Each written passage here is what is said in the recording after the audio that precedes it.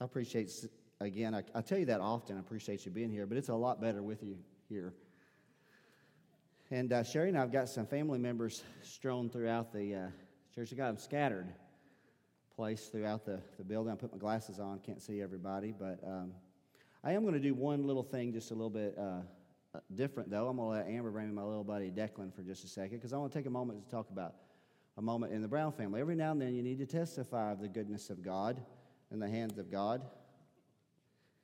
And so I'll just take him real quick. This is a big boy, let me tell you, on a little lady. So this is mine and Sherry's grandson. This is Lath and Amber Massey's firstborn baby boy. His name is Declan Lee. Declan means a man of prayer. And Declan was born a giant child. But somewhere along the line, for the first 3 months of his life, he just was not putting on weight. And after, how many weeks was it? Wasn't it like close to 12 weeks? He was still at his birth weight and dropping. And he was about to be hospitalized. And so I called Amber one day while I'd been in prayer at church. I said, I want y'all, you and Lath, to bring Declan to the church, to mine and mom's, and we're going to have dinner. And we're going to invite Shane and Candace. And the reason why we're tied together is because me and Shane and Lath have turkey hunted together. And so I knew that there was a connection there. And so we're going to have dinner, and then we're going to pray the prayer of faith. And we're going to anoint him with oil. How many of you know sometimes miracles don't have to take place at the front of this assembly? And so we had the dinner, and we were before the parishes left, we anointed him with oil. And in that moment of time, let me tell you, you can pray, but what you need is the anointing. It's part of my sermon today. And it doesn't matter who is anointed as long as somebody is anointed to get a hold of God. And at that moment, the Spirit of God fell on Shane. And we kind of all just stood in the backdrop and gave that supported prayer as he prayed the prayer of faith over him. And the power and the presence of God was right there in our kitchen, because that's where we're at. And it probably wasn't olive oil. It might have been peanut oil. You never know. Who knows? We might have taken what we had, or I might have brought oil from church. I can't remember. But it wasn't in the oil. It was in faith. We'll get that cleared up. And so that's just the Lord calling down saying, man, I got it. I got you. And God has answered that prayer, and he has not stopped growing since. And I carried him across the yard yesterday. And I said, I do not know how Amber does this all day long with this child on her arm and hip. So we want to make God famous. Amen. Come on. I want to ask you to take your Bibles and turn with me to 2 Samuel chapter 21. Couple things real quickly as you're turning there. During the COVID and everything, a little bit different with our offering. A lot of people go online and give. We also have offering containers in the foyer, a secure offering container. You can place an offering if you brought a tithe or offering and present that to the Lord. Number two, if you're a visitor and you haven't filled out a visitor card, there still should be one in the seat in front of you. If not, I know there's one on the foyer table. We would really like to have a record of your visit with us today. And number three is that if you get a chance at the end of the service to say, God bless you, to our own Sister Kim Johnson, and she is making a giant move in her life and be moving out of state. This is her last Sunday morning with us. She should possibly might be here Wednesday night. Might see her at that time, but if you, just in case you don't get a chance to hug, whatever kind of hugging you can get by with right now, you just say, God bless you, and we're praying for Kim for this new journey of faith in her life. Amen? Won't y'all stand up with me today, and we're going to go to 2 Samuel chapter number 21. You probably already found it. I'm just now turning there. Verses 15 through 22 is where we're going to be today. It's just as the context. It's to set the context for us. And let's just read this. Now, let me go ahead and give you a way for me to, I don't know what the right word is, to cop out. There's some names here in a moment of time that I cannot promise you that I'm going to pronounce them correctly. Now, I'm going to guess that the majority of us in here cannot pronounce them correctly either. But there may be a Hebrew Greek scholar among us today that blogs tonight. I went to a hillbilly church today, and this brother butchered these names. And so I'm just telling you in advance, I know that. Moreover, the Philistines had yet war again with Israel. And David went down and his servants with him and fought against the Philistines, and David waxed faint. I'll tell you what, when you're fatigued in your warfare, it's good to have good people around you. And Ishbi-Benob, have you ever used that in your everyday language? You said, man, I was working with old Ishbi-Benob today, which was of the sons of the giant, the weight of whose spear weighed 300 shekels of brass in weight. He, being girded with a new sword, thought to have slain David.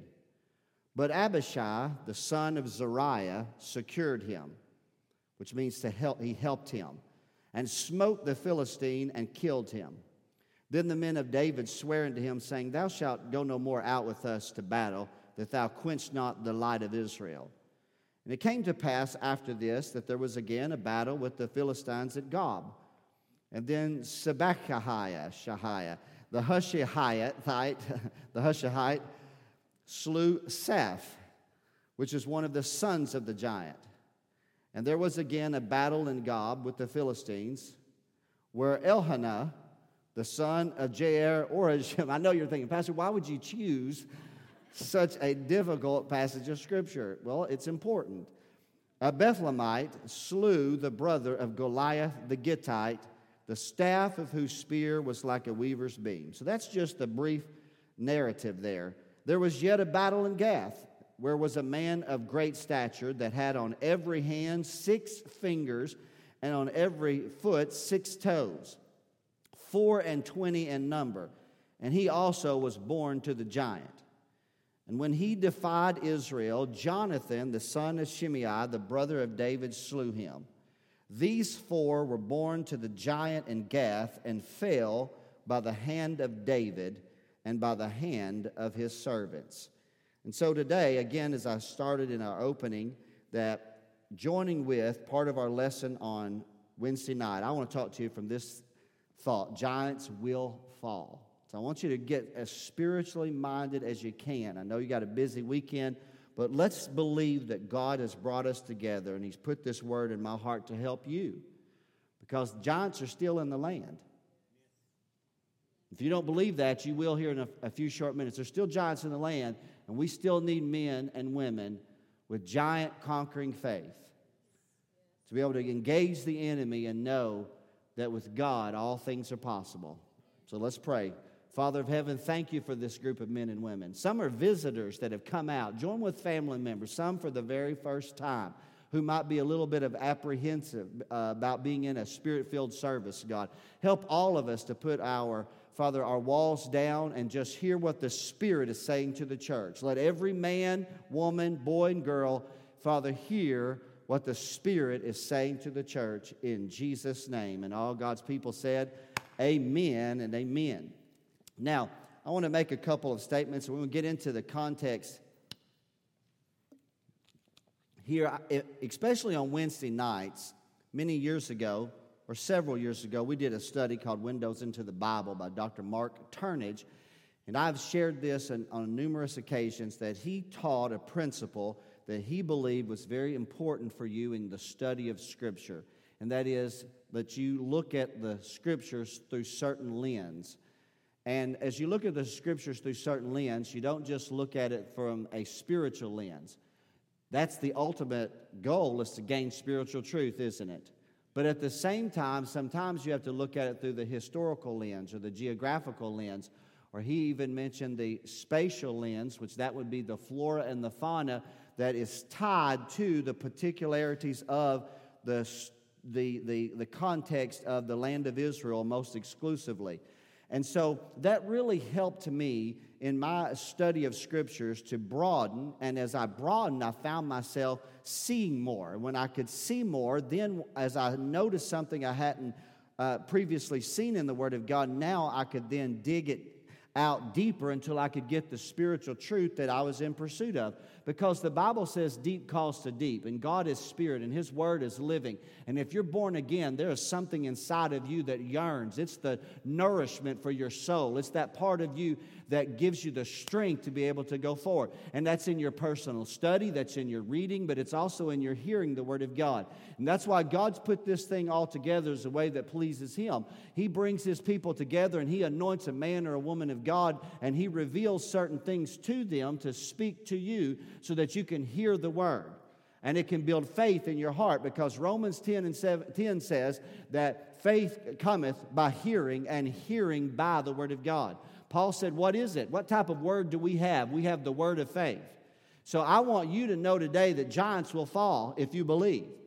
Right? If you believe. And we're going to get into the Scriptures. So I wrote this down, a question. What do you really believe about the Scriptures? Can I hold them up real quickly? Many of you have them on the phone today, and we do a pretty good job, a very good job, excuse me. I didn't mean it as a reflecting the booth, but we put a part of my text on the screen.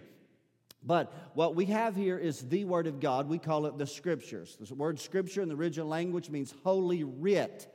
What do you believe about the Scriptures? We live in a generation that is fulfilling the prophetic word of Peter when he closed his second epistle, when he said they wrest the Scriptures. A generation would wrest or twist the Scriptures to make them or to contour them to anything that they want, rather than the intention of what was in the heart and the mind of God. Listen, the Scriptures are here because God breathed them. Through holy men of old spake as they were moved by the Holy Ghost. And a scribe heard the prophetic word and wrote it down. That's how the majority of time the word was given. It wasn't that someone just sat down in a lone room and began to write the text. It was an oracle, it's an unction, an anointing that was in the heart of a speaker. He spoke them, and then a scribe scripted them. So what do you believe? Do you believe they're fable? Do you believe they're legends? Do you believe they're mystical, or that they are a fantasy?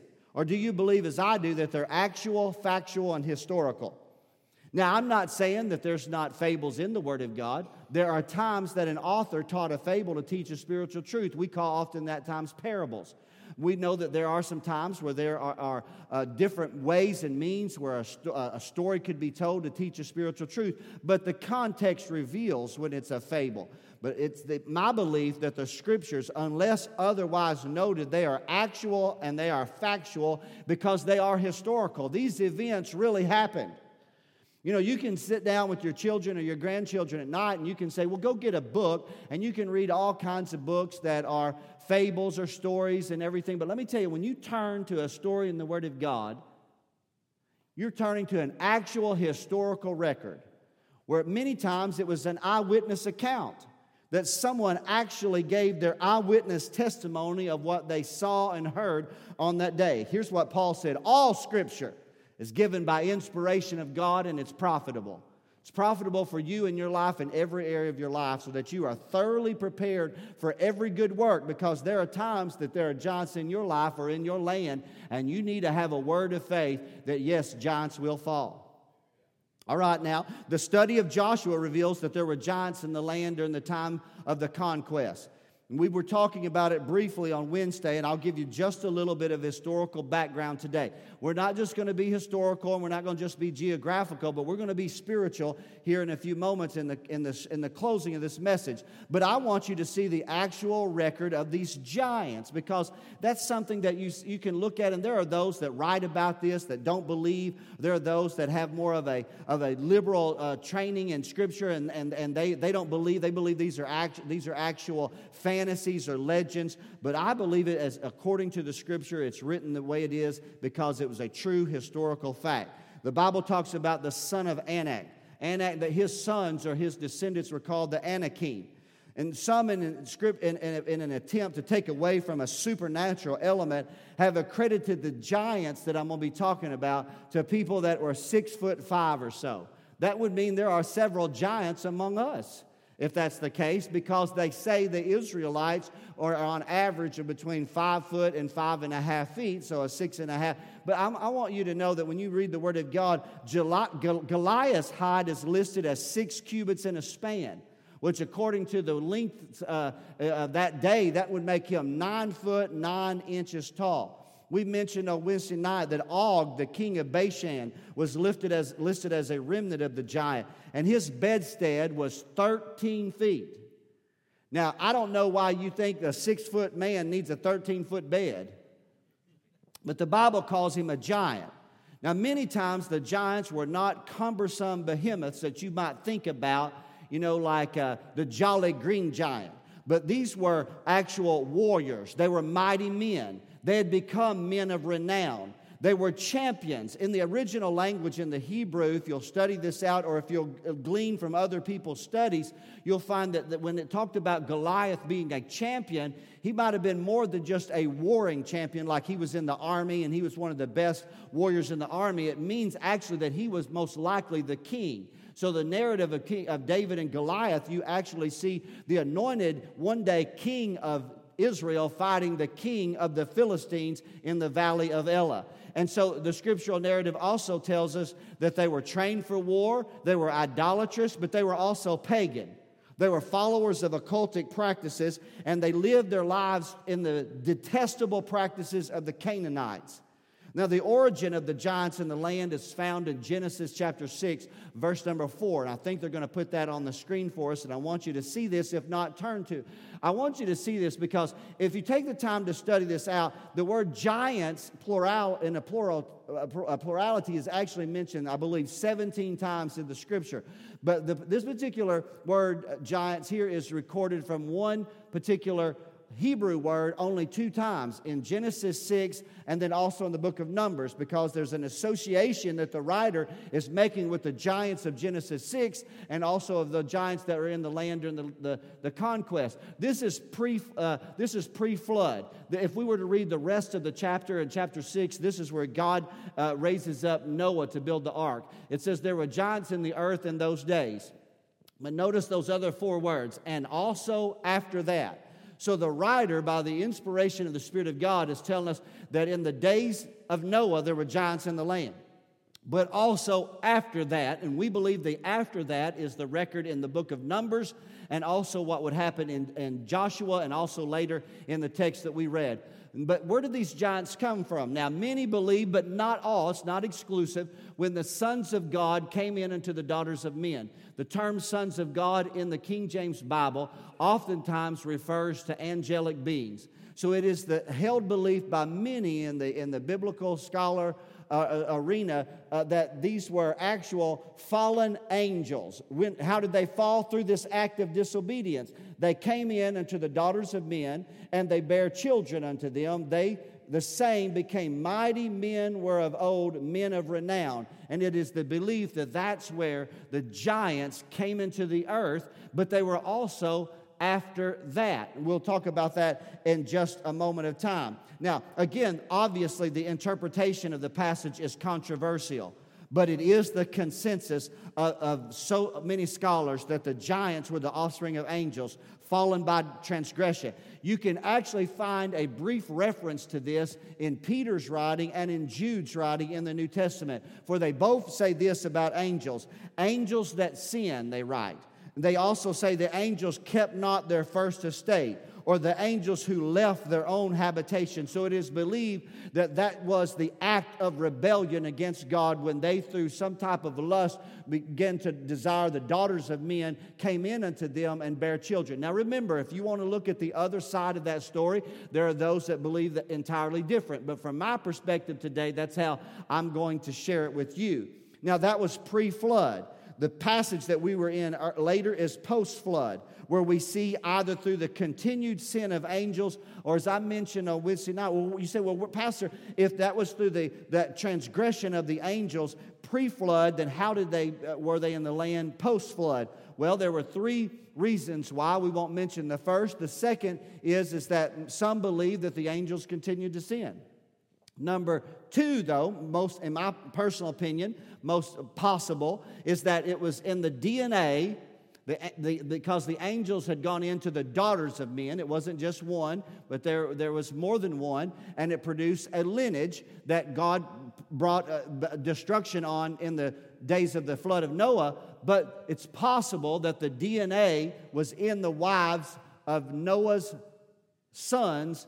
As they had children in their DNA, you could have the DNA of the giants. Now, you can study that all out on your own. I can't give you all I can tell you is the Bible said that there were giants in the land prior to the flood, and there were giants in the land after the flood. That's the heart of it. So the giants in the land are a part of the original stumbling block of unbelief of ancient Israel.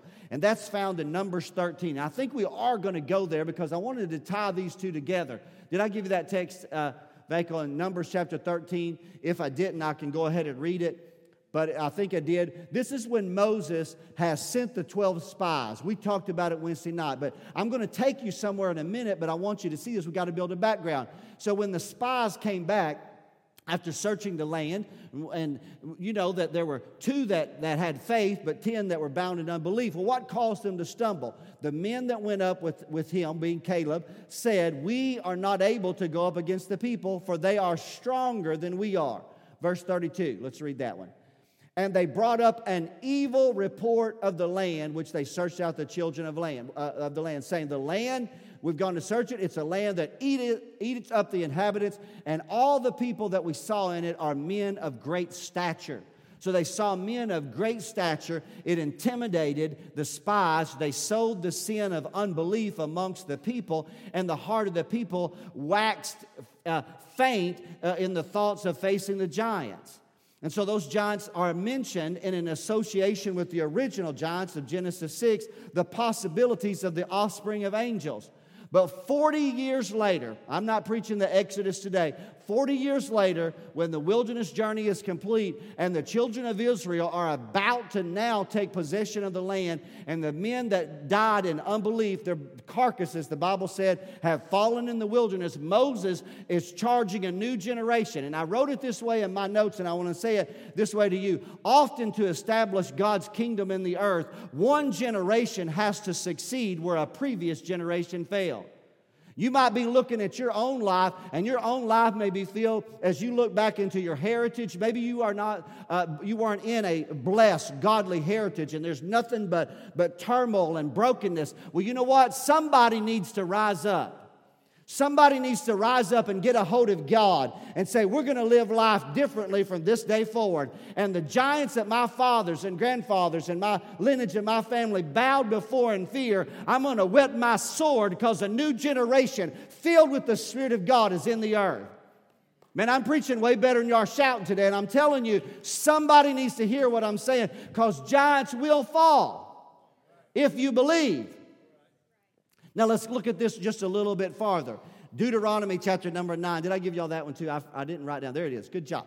And this is what Moses said. Here's what Moses, right before he passes the baton off to Joshua, he's saying, there's a people great and tall. You know that. You remember them. It's the children of Anakim, whom you know and of whom you've heard say. Here's what people said about them.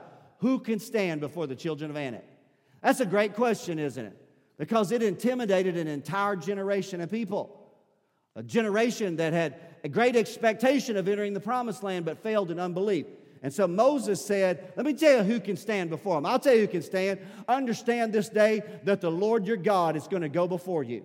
And He's going to be a consuming fire, and He's going to destroy them. And He's going to bring them down before your face, and you're going to drive them out and destroy them quickly, as the Lord God said unto you. Let me go ahead and tell you and let you in on this today. If God said it, you can believe it. If God has written it in His Word, it's a promise to you and your family, and it gets down in your spirit, then God will uphold His side of the bargain. Joshua tells us in Joshua 11, 21 and 22, that Joshua cut off the Anakim, which were the sons of the giants. And then there was none left in the land except for those who took refuge in the cities of the Philistines. Read that on your own. It's in Joshua 11, verses 21 and 22. So when Joshua cut them off, they fled and took refuge in the three primary cities of the Philistines. Joshua 15 and 14, though, if you were with us Wednesday night, you understand that when Joshua gave Caleb his inheritance as promised by Moses, that it was the Anakim, the sons of Anak, that were still in the land. And for Caleb to be able to take the land, he was going to have to draw sword and believe God and believe the promise that had been made to the children of Israel many years earlier. So God had pronounced the giants. I want you to hear this real quickly. He had pronounced the giants and the inhabitants of Canaan land as detestable. What does that mean, Pastor? That means that God, how many of you know if God says it's detestable, it's detestable? I don't care how much religion can pretty it up. If God says it's abominable, it's abominable. If God says it's an abomination, it's an abomination. Hello now. You know I could go a lot of different directions with that. But God had said that the inhabitants, including the giants of Canaan's land, are detestable. Their practices and their angelic pedigree were so detestable in God's sight, He didn't want to just drive them out. He wanted to annihilate every one of them, to remove them totally from the face of the earth. They were vile, they were violent, they were pagan, they were sensual, they were sexually immoral, they were practicers of sodomy, bestiality, and homosexuality. They were directly connected both through lifestyle and genealogy to the angels that sin. Some called them the seed of the serpent. The offspring that were cursed in Genesis 3, where God promised conflict between the seed of the woman and the seed of the serpent. That's a familiar phrase. If you remember what Jesus told the leaders of the temple in His day, He said, "You are of your father the devil, and his works will you do." So we see that in the context of the giants in the land during the days of Joshua and leading up to what the text that we read in the days of David. Total annihilation of the lineage of the giants did not happen in Joshua and Caleb's day. It didn't happen during the time of the judges who ruled Israel. And it didn't happen through Israel, first King Saul, but it was rather David and his mighty men of valor who pulled down the strongholds. And let me say it one more time. When you walk out of this house today, you're going to have this written on the tablet of your heart: giants will fall, if you believe. I'm going to keep putting that underscore with it, if you believe, because you've got to wage our warfare by faith. So there was a famous battle that almost everybody, from our small children all the way to even people in the world who don't know much about the Scripture, that know about the battle of David and Goliath, correct? But because of what we're now learning just a little bit here today in our understanding of giants, we got to go back and just look and glance at that famous battle one more time, because it's broader and deeper than what you think. It's not just a shepherd boy and a giant so that we can have cool little stories to tell our children that when they're having a bad day at school, like little David, you can face your giant. It's not so that we can write movies or, movie scripts and have football, and so we can charge a football team to go out on the football field, and you're just little football players, and those are big players on the other side, and you're like little David, and you can fight the giant. Or it's not even like the Hoosiers when they prayed right before the final game in the, that famous movie that me and my family, I can quote much of it, where they listed the little, the little boys from Hickory playing basketball against the big team from, the large city in Indiana. No, it's not about that. It's something much deeper. This is about a sinister plot of the adversary that has come to dethrone the people, dethrone God's plan that's in the earth. And when we look at this through that lens, Goliath was the champion of Gath. He was possibly the king. He was a warrior king, and he was descended from the sons of Anak. He was of the descendants of Cush, which was a descendant of Noah's son that was cursed, Ham. This is who Goliath was. He was pagan. He was idolatrous. He was detestable in his lifestyle. He was possibly of the seed of the serpent. His body armor was scale-like mail. He looked like a serpent on the battlefield. And so he was uncircumcised, and he defied the armies of Israel when he cursed David by his gods. And so that's on one side of the valley. But on the other side is a young man, David. He's clothed only with faith, and his only weapons are a shepherd's sling and a staff. He's of the godly seed of Seth, and he's of the house and the seed of Abraham. He is circumcised, and he's in covenant with Yahweh God. He's been taught, and he understands the Torah. Did y'all know this? That the Bible says that David put his hand in a bag. If you look the word bag up, it means a script. And there are those that tell us that it was a script that the Hebrews, that they would actually take leather, and before they would make it into a pouch, they would write a scripture on it. And so it's very possible that the day that David is getting ready to launch a stone that he's taken from the brook against the giant, the champion of Gath, when he opens the pouch up, he's reading the Word of God. That's why you hide the Word. Come on, somebody. That's why we look to the Word, because we need the Word of God against our giants. And so there's a script there. And he puts his hand in and he retrieves a stone. David is a worshiper of Yahweh, the one true God. David is anointed with oil. David is filled with the Holy Spirit. David is submitted to authority, and he speaks the word of faith. Say, Pastor, wait, when did he speak the word of faith?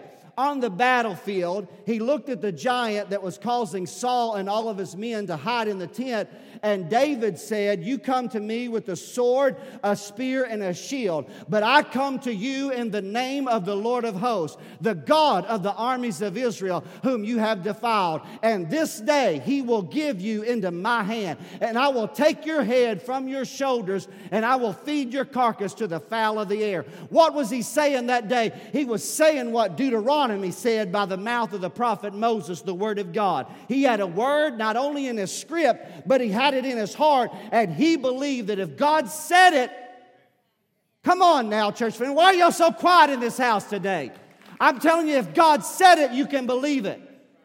God has promised it to his children. Giants will fall. You don't have to live your life in fear. You don't have to bow under the pressures of the age, but you can live your life in faith, because you know that God will not fail to keep the word that he's promised to you. David believed that giants will fall, and guess what? Giants fell. So that battle, let me tell you what was that battle. It was a battle more than just a giant and a shepherd. It was light versus darkness. It was the kingdom of God versus the kingdom of Satan. It was the seed of faith versus the seed of the serpent.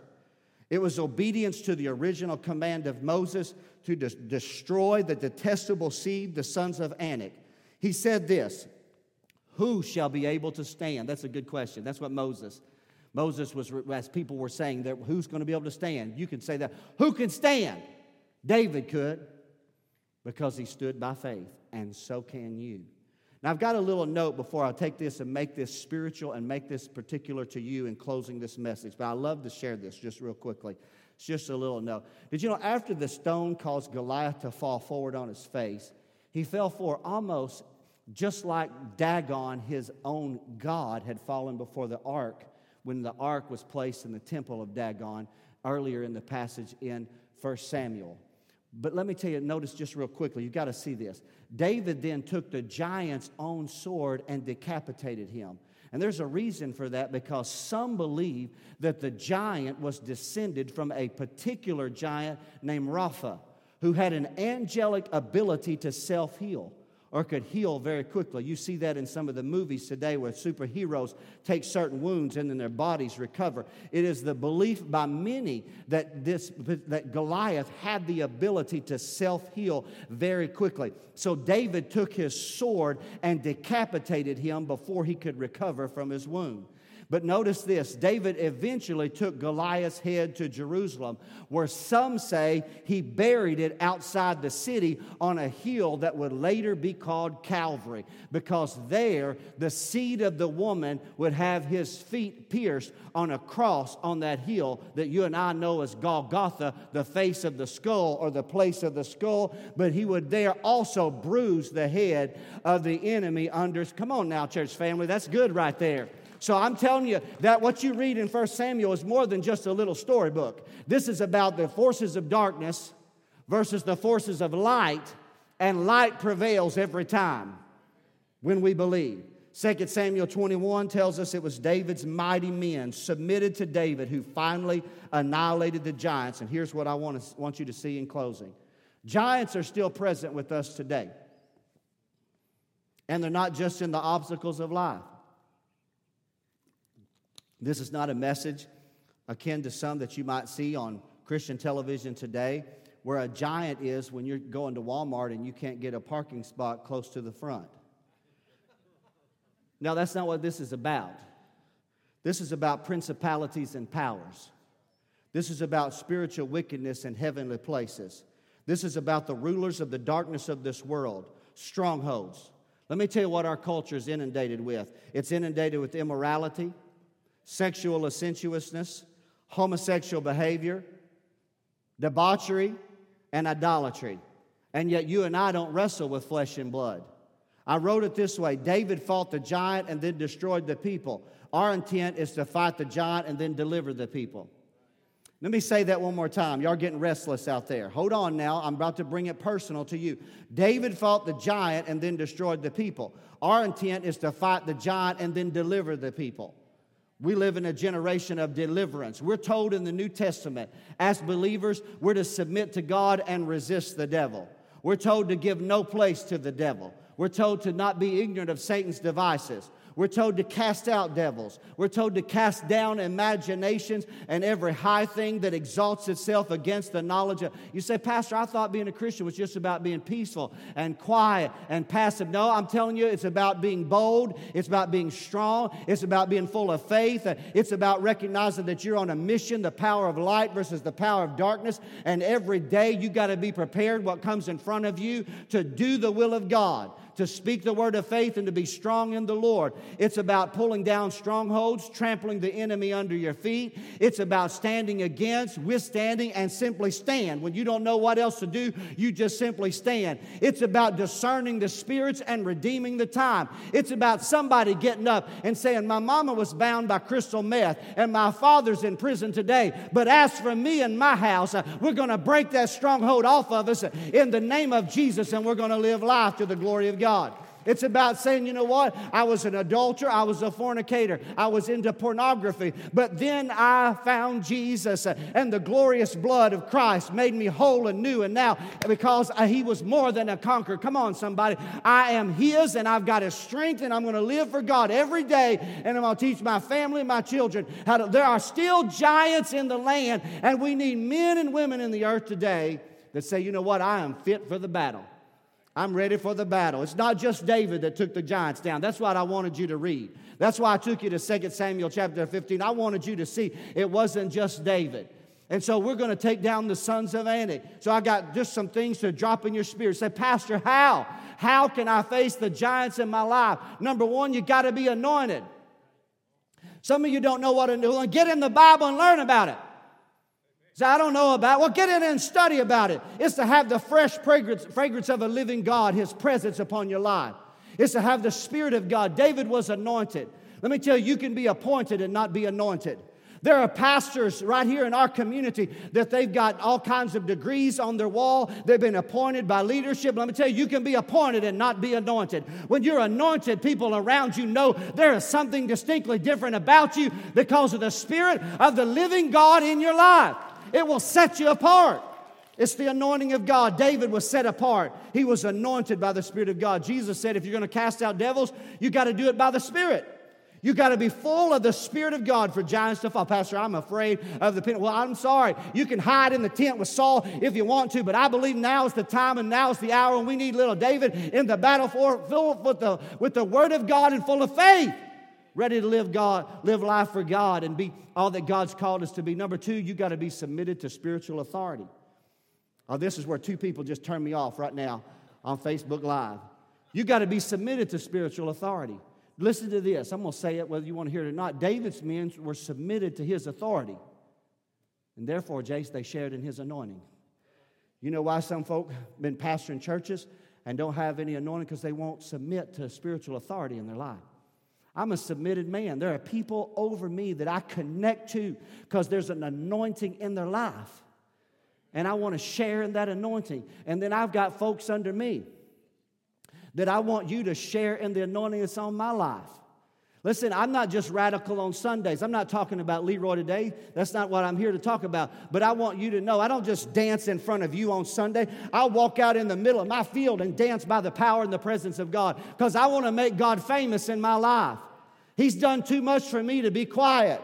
Whenever I've faced a giant, whenever we've had reports from the doctor, when we've had difficulties in our day, when I had my children and some issues in their life, I knew that I served a mighty God, and I could lift up my voice and draw a sword, and I could slay the giant, because if David could do it, I could do it by the Spirit of God, and so can you. So to the body, pastors are submitted to Christ, the body submits to pastors, and to breach spiritual authority is to breach the anointing.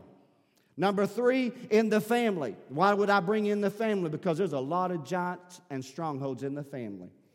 We live in a broken generation. Let me tell you, the husband is and should be submitted to Christ. I'm spitting like an old Pentecostal preacher up here today. I know why now they put the seats back 12 feet. It's not for COVID. Husband is submitted to Christ.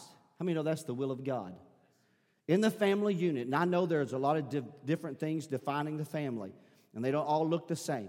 Husband is intended by God to be submitted to Christ, and the wife is intended by God to be submitted to the husband. And then the children are intended by God to be submitted to the parents. And listen to this, all can share and walk in His anointing because it flows down. You can raise up a generation of children that have the anointing in their life. If dad will pillow his head on the bosom of Christ, and then if he'll pull mom beside him and care for her and love her as Christ loved the church, then the anointing that he got when he pillowed his head on the bosom of Jesus will flow onto his wife. Come on now. And then the children, man, I feel Jesus right there. That's how strongholds get broken. That's how enemies begin to fall. That's how life begins to be lived differently. That's how curses, generational curses, begin to be broken by the Spirit of God. Number 4, there's only 5, I'm closing. The anointing flows from the head. You usurp authority, and disobedience to God's word, it will breach the anointing. Here's what I meant to say. You can fight without the anointing, but you won't gain the victory. You can fight without it, but you won't gain the victory and you won't extend the kingdom of God. You've got to have the anointing of God on your life. Lastly, number 5, to pull down strongholds, to take back heritage and spiritual territory, to give your family a future, and to partake of the promises of God. It demands the anointing of God's Spirit upon your life. Giants and the sons of giants were supernatural beings. Principalities and powers are supernatural beings. You cannot overcome supernatural beings by walking in the flesh. You can't do it. You must walk in the Spirit. Did y'all hear that today? That's why every day you get up and you say, God, let me die to me. Let me die to my fleshly appetite so that I can live for you, so that I can change every part of my life and I can submit it to you. How many know that's what being submitted unto God is? It's not just in a few areas, it's in all areas of your life. You submit fully to Him, you gain the anointing of God upon your life. The weapons of your warfare are not carnal, but what are they? They are mighty through God to the pulling down of strongholds, because giants will fall. I close in shame. I think we should close in song here today, and we should ask people to just shout aloud with the voice of triumph in closing. I'll see what time it is. It is 11:16. You've been in church for an hour and 16 minutes in a power-packed moment. Come on, somebody. Giants will fall. You're not here by accident. You're not here. You're not here. You got up this morning and said, why am I going to First Assembly of God? Why? I don't even know. Some of you are like, I don't even like some of those folks down there. But you came anyhow, right? Because God wanted you to be confronted with this message. And I'm challenging you today. There are giants in the land. There are principalities and powers. There's distorted, detestable practices. And there are strongholds even in your family. But they can fall before you if you have an anointing on your life. If you'll live every day with the strength and the power and the presence of the anointing of God. I wrote it this way in my concluding thoughts. I said, now is the time to become violent in the Spirit. Can I say that one more time? Listen, we complain about what's happening in America, but very few of us get violent in the Spirit and start pulling down strongholds. The failures of previous generations must be rectified. Somebody's got to break it. Can I get in your business? Somebody's got to get up and say, you know what? No, enough's enough. We're going to live life differently. You know, we're not going to continue in this pattern of brokenness and dysfunction and discord. We're going to stop in this pattern where we're bringing all this filth and this junk in our home. Come on now, you're trying to fight the devil while you sit in front of his tools so much and you watch all these movies filled with perversion and distortion. And I'm telling you, it will grieve the Spirit and you won't have the anointing. I said it anyhow and they ain't shouting me down because they're convicted. Let me say it one more time. I'm going to tell you, you got to guard your home. You got to guard what you're watching and listening to because it grieves the Spirit. And when you need the anointing's not there. You'll be like Samson. The Spirit of God will have departed. You won't even know. And then the Philistines will come on you and you'll be overtaken. So you got to submit to the Lord. You got to believe His word. You got to walk in His anointing. You got to speak the truth in love. You got to deliver those who are in darkness. And you advance the kingdom of God. Last word, by the Spirit of God, giants will fall. Won't y'all stand up with me today?